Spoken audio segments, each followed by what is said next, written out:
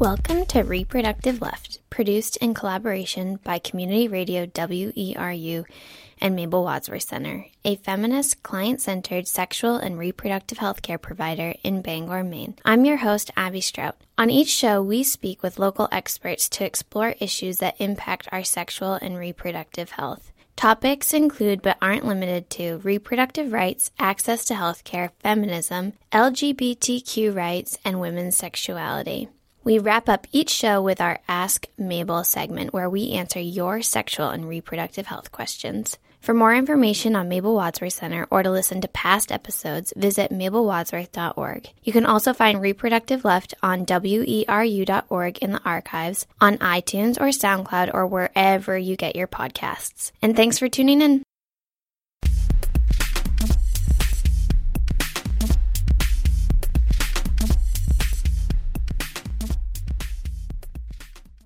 Good afternoon, and thanks for listening. With Election Day just around the corner, today we are talking about women in leadership and the importance of voting. I'm going to start by giving you some numbers to frame our conversation. I found these stats recently in an article on Huffington Post titled "The Lack of Women Leaders is a National Emergency" by Emily Peck. I recommend reading it if you have the chance. So here we go. Men hold nearly 81% of seats in Congress. 3/4 of state legislators are men. They make up the majority of mayors and governors, and 83% of elected prosecutors and 88% of police officers are men. Then, if we look into the private sector, of the 500 chief executives at Fortune 500 companies, only 32 are women. While it isn't surprising that conservative outlets like Fox News and the current White House are largely run by men, it's a bit alarming that the industries and companies that we consider liberal are also run by men, including the entertainment world, the news media, and the tech world. And even in fields dominated by women, men are still in leadership roles. For example, women make up the majority of teachers and school principals, yet fewer than 25% of school superintendents are female. So as they say, it's a man's world. But we are slowly making change and progress. And here with me today is someone that's part of that change, Sarah Nichols.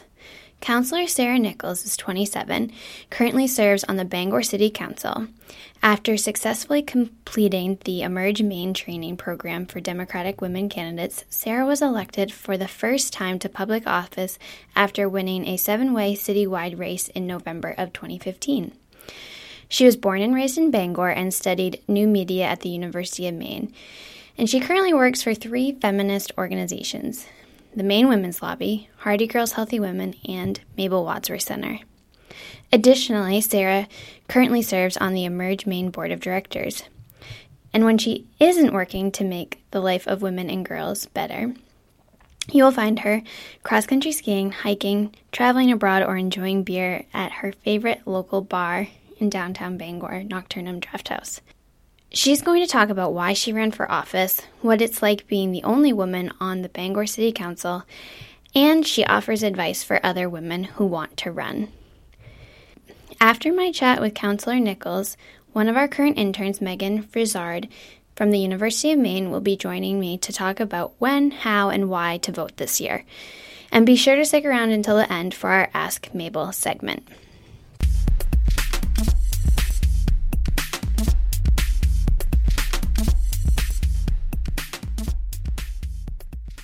Hi, Sarah. Welcome to Reproductive Left. Thanks for being on the show with me. Oh, happy to.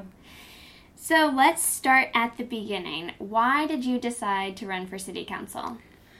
So it kind of goes back a few years. I grew up in Bangor, but I left college and I had this weird year gap where I was working at an outdoor gear store and not feeling very productive. Like, I was paying my bills, but I had to live at home, and it was a struggle. If I wasn't living with my parents, I definitely would have been not making things work. But I found out I was losing my job and I needed to find a different one fast. And I almost actually moved to West Virginia for a job. About a month before I was supposed to leave, a job posting came up at St. Joe's, and I applied through persuasion of my friend Mike Scott. And either way, I got the job, and all of a sudden I was stable and I had this great career. I had my own place that I was paying for on my own. Like, everything all of a sudden was fine, and I'm 23, and most people my age at that time were not doing as well as I was. And I felt, because of that, I felt like I wanted to do more. And so I reached out to my boss, who had run for the legislature. She had served 4 terms in the House in the 90s, and we talked about it, and she got so excited that she immediately called City Hall and tried to figure out who was running that year. I did not run that year. But the reason that was driving that was not just because of how I was struggling for the year before, and not struggling as much as some, I do realize that, but also other things that go along with that. And a big part of my messaging was about the bus and public transportation and how much that really affected people from getting to and from work, or actually being able to afford to have a job because they could get to work. And Bangor still isn't perfect on that, but we actually have a plan to get to extended hours, which we didn't before I ran. So it's pretty exciting. What is it like to be the only woman on City Council currently and one of the youngest members? Are you the youngest member? I'm the youngest. I wasn't when we started. Josh Pleward was the youngest at the time. But now I am. The young part, I don't really see so much because I'm kind of old on the inside. I kind of call myself an old lady at heart. So I don't see that so much personally. I could see it affecting others. But with the male to female thing, that can be challenging. I have definitely noticed many times, more so in the last year than the previous year, that if I wasn't there, I feel that the direction of the conversation would have gone very differently, because on various issues, not necessarily on purpose, I don't think anyone in the room is ever neglecting what women's needs are. I never really got that vibe so much, but it wasn't even like their initial thought when it came to policy, like, how is this going to affect other communities in Bangor? And I definitely know if I wasn't there, maybe some things would have moved forward that probably should have been looked at differently, etc. Why do you think it's important for women to run for office, for women to be in leadership? Well, for kind of the reasons I just said, that is the main reason. If we're not there, then a lot of issues that help everyone in the community are not going to be necessarily the immediate thought, because we are generally not, I'm not saying men can't be compassionate and can't be caregivers, but generally that is a more feminine role. And being the type of person that usually is juggling all those hats really does make you an effective lawmaker, because you are constantly looking at everything from every side. And so I find that really exciting when women are in the room. It makes it really interesting because with staff at City Hall, I mean, we have a female city manager, finance director. There's a lot of female department heads, which definitely help that conversation, but they are not the face of the community. And do you see this as a sexual and reproductive health care issue, since this is reproductive left? I do. I think, yes, it's an issue on city level, but we don't usually make those specific policies. But even when I was talking about the bus system, that having access to an extended bus system makes it so anyone can get to the health care they need, which right now, or anything that affects them personally, to make sure they are able to have a balanced life with work, health care, and being able to get to all those places. So on a city level it does, but not necessarily directly. But I also work at the Maine Women's Lobby in Augusta, and we're working on issues that have to do with paid family leave, and Representative Herbig is our sponsor, and the work that is done at the State House I find very clearly a reproductive issue, because if she was not there, a lot of the women in the State House weren't there. Senator Volk is also a co-sponsor, so it is definitely a bipartisan issue. But making sure that women have the ability to have the seat at the table is a reproductive issue, because if we weren't able to access being able to care for our families, or just any medical issue, or just have birth control so we can kind of time how we want to run our lives, then we can serve in leadership and then make sure that everyone is treated equally and fairly. So what do you think needs to be done to get more women running for office? So I was just looking at the statistics. About 20% of Congress are women, which is far too low. What do you think needs to change? First thing, ask them. Statistically, women need to be asked 3 times before they even think about running. A man, it's once. Women tend to think a lot longer how this is going to affect their whole life, how it's going to affect their work, their families. So making it easier for them to serve, I think, and asking them and showing that, or at least conveying that, no, you are actually completely qualified to do this, and I think is the biggest step. But it's also supporting organizations that teach women and how to run, so they have that supportive network beyond just the ask. Do you have any specific advice for women after running your own campaign? With running, make sure you have a supportive team. It doesn't have to be family. I'm single, so I don't necessarily, yes, I have extended family, my parents, but I'm not a caregiver for anyone. But you still need a supportive network to make sure you get across the finish line. So find those people. They are crucial to winning and also keeping your sanity. Beyond that, just serving.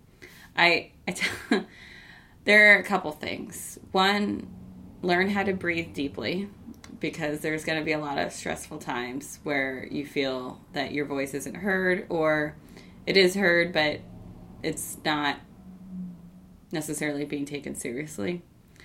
So, or you just hear something crazy, but you have to try not to react to every little thing. So breathing deeply is a very good tactic I have learned. The other is compromise is okay. Actually, most women are. That's why we make good lawmakers. We're really good at compromise. But compromise, it doesn't mean you're selling out on your values.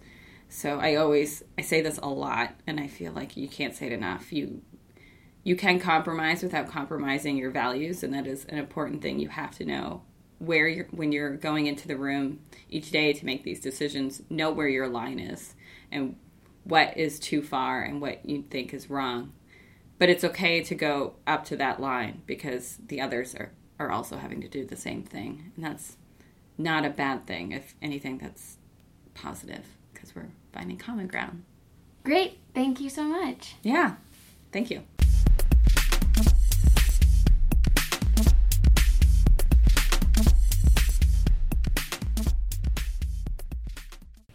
If you are just tuning in, you're listening to Reproductive Left, produced in collaboration by Mabel Wadsworth Center and Community Radio WERU. That was Bangor City Councilor Sarah Nichols discussing the importance of women in leadership. Up next, Mabel Wadsworth Center's intern Megan Frizard from the University of Maine will be joining me to discuss when, how, and why to vote this year.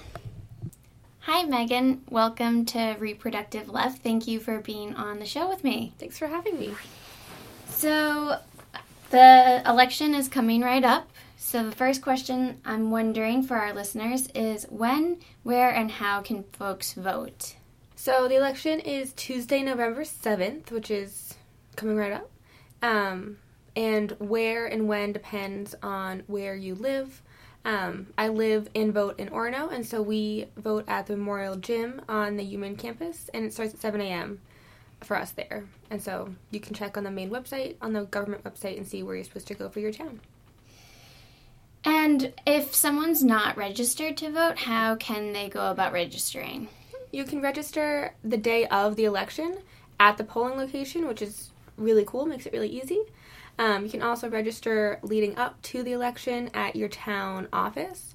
All you need is something to prove that you're a U.S. citizen, whether that's a passport or a birth certificate, and something to prove your residency in the town that you're voting in. So if you have like an electric bill or a piece of mail, a lease, something like that.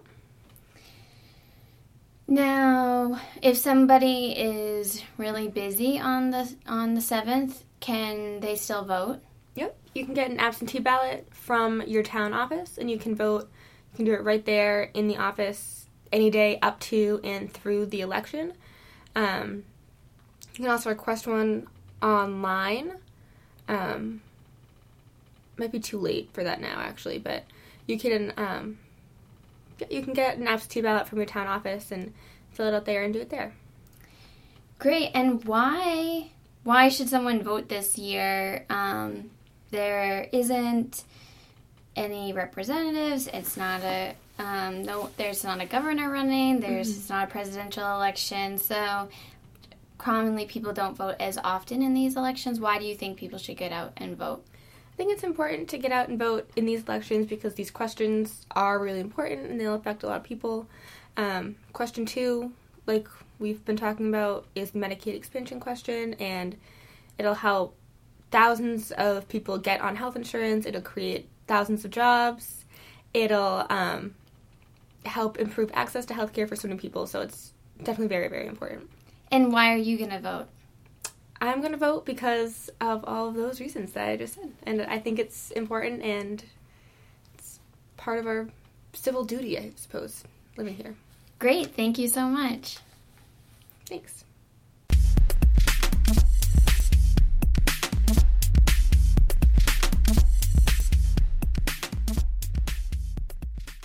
Welcome, Terry, to Ask Mabel. Thank you for being here with us again, as always. Thanks for having me, Abby, as always. Today's questions are going to be about vaginismus. About 2 in 1,000 women report symptoms of vaginismus, yet a lot of people don't know much about it.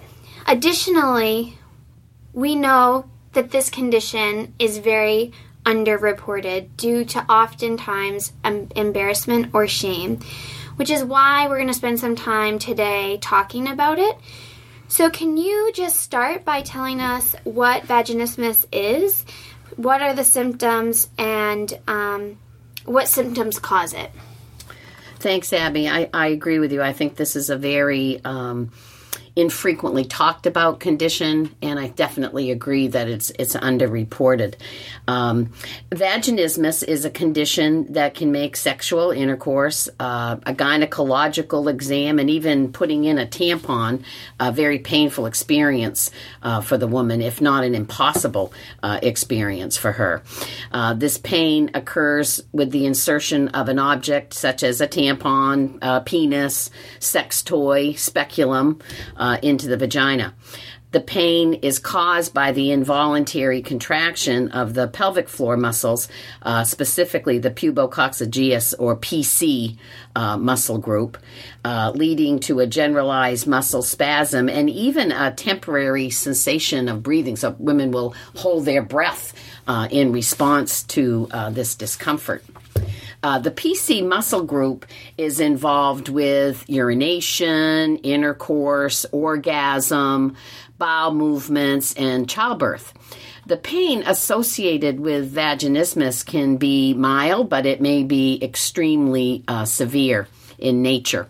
And there are really 4 types of vaginismus. There's primary vaginismus, which is a lifetime condition in which the pain has always been present with any attempt to penetrate vaginally.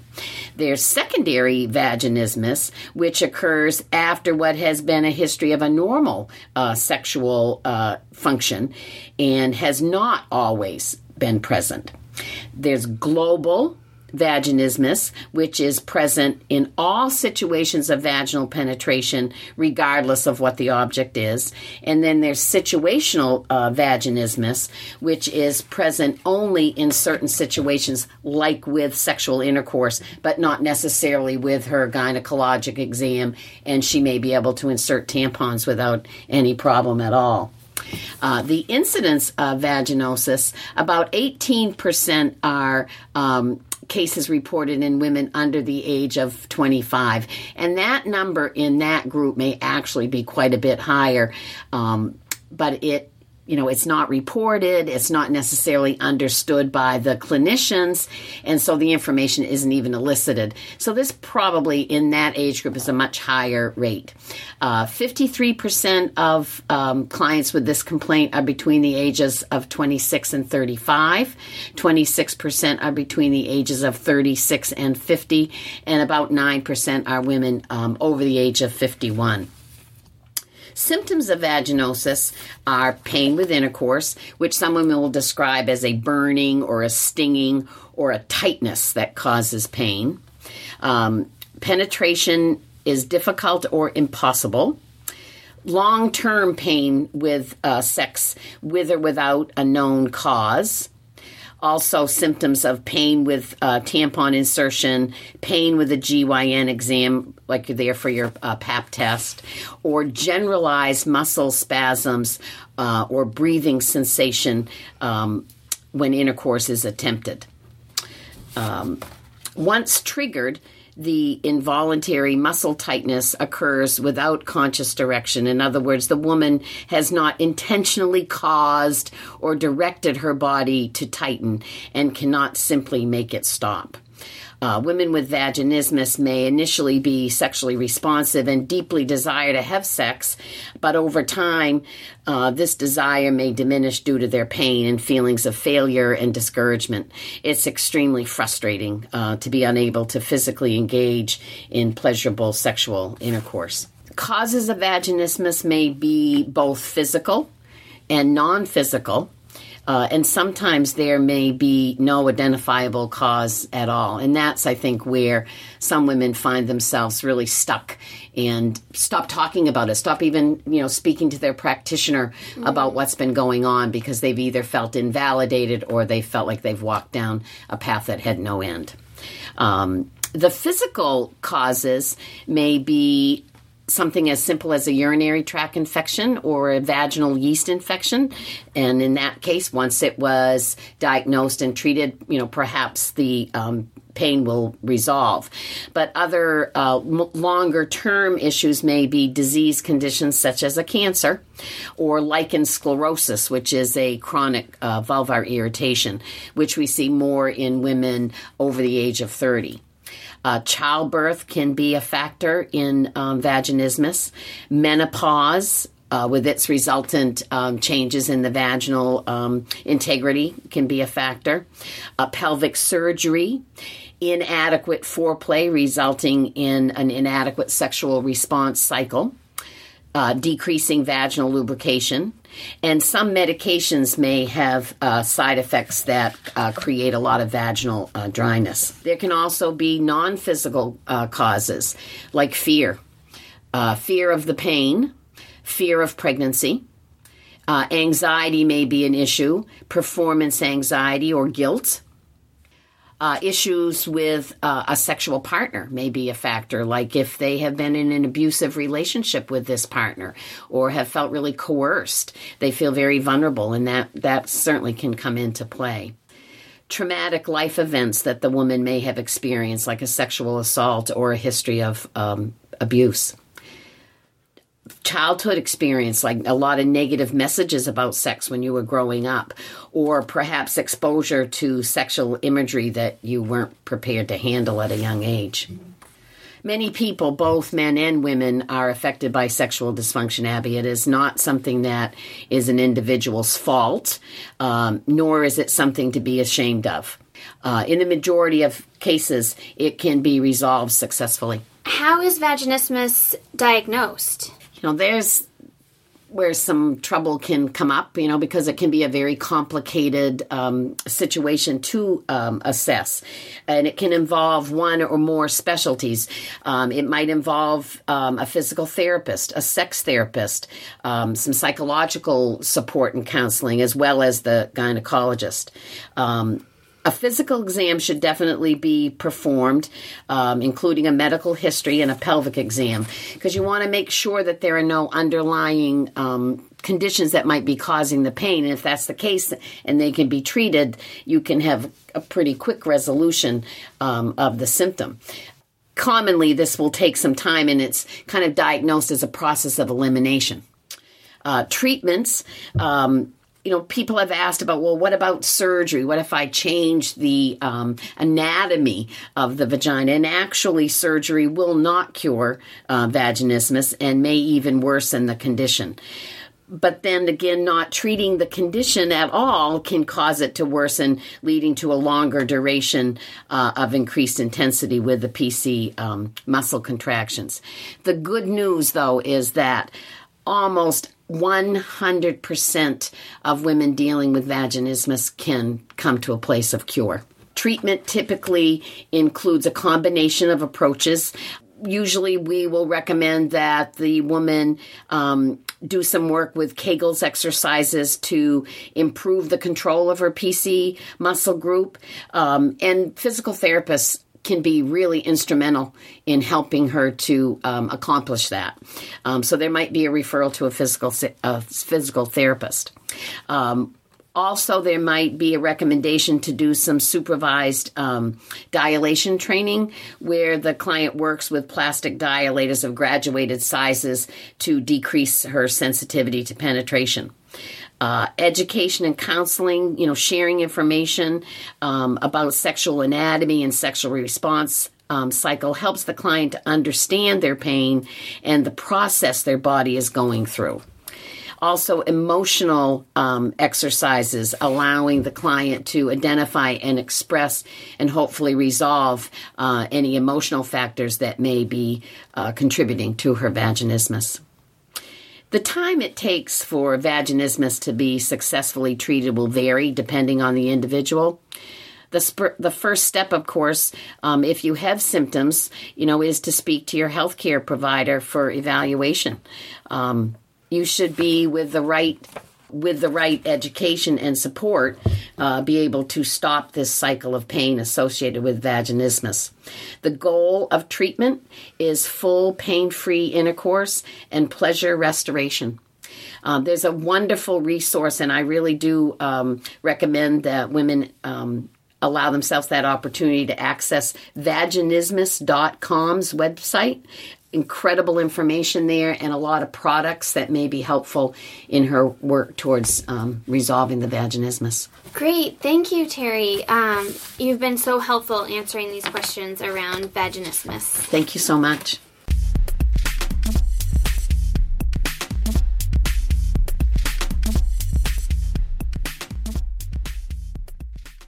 That's it for today. Thank you for tuning in.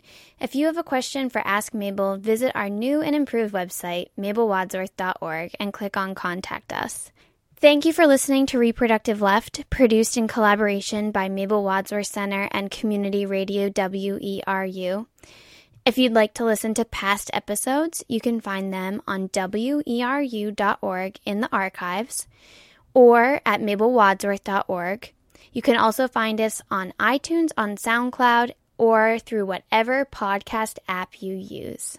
Tune in next month at our new time, the first Wednesday of the month at 4:30 p.m., right here at Community Radio WERU, 89.9 Blue Hill, 99.9 Bangor, or at weru.org.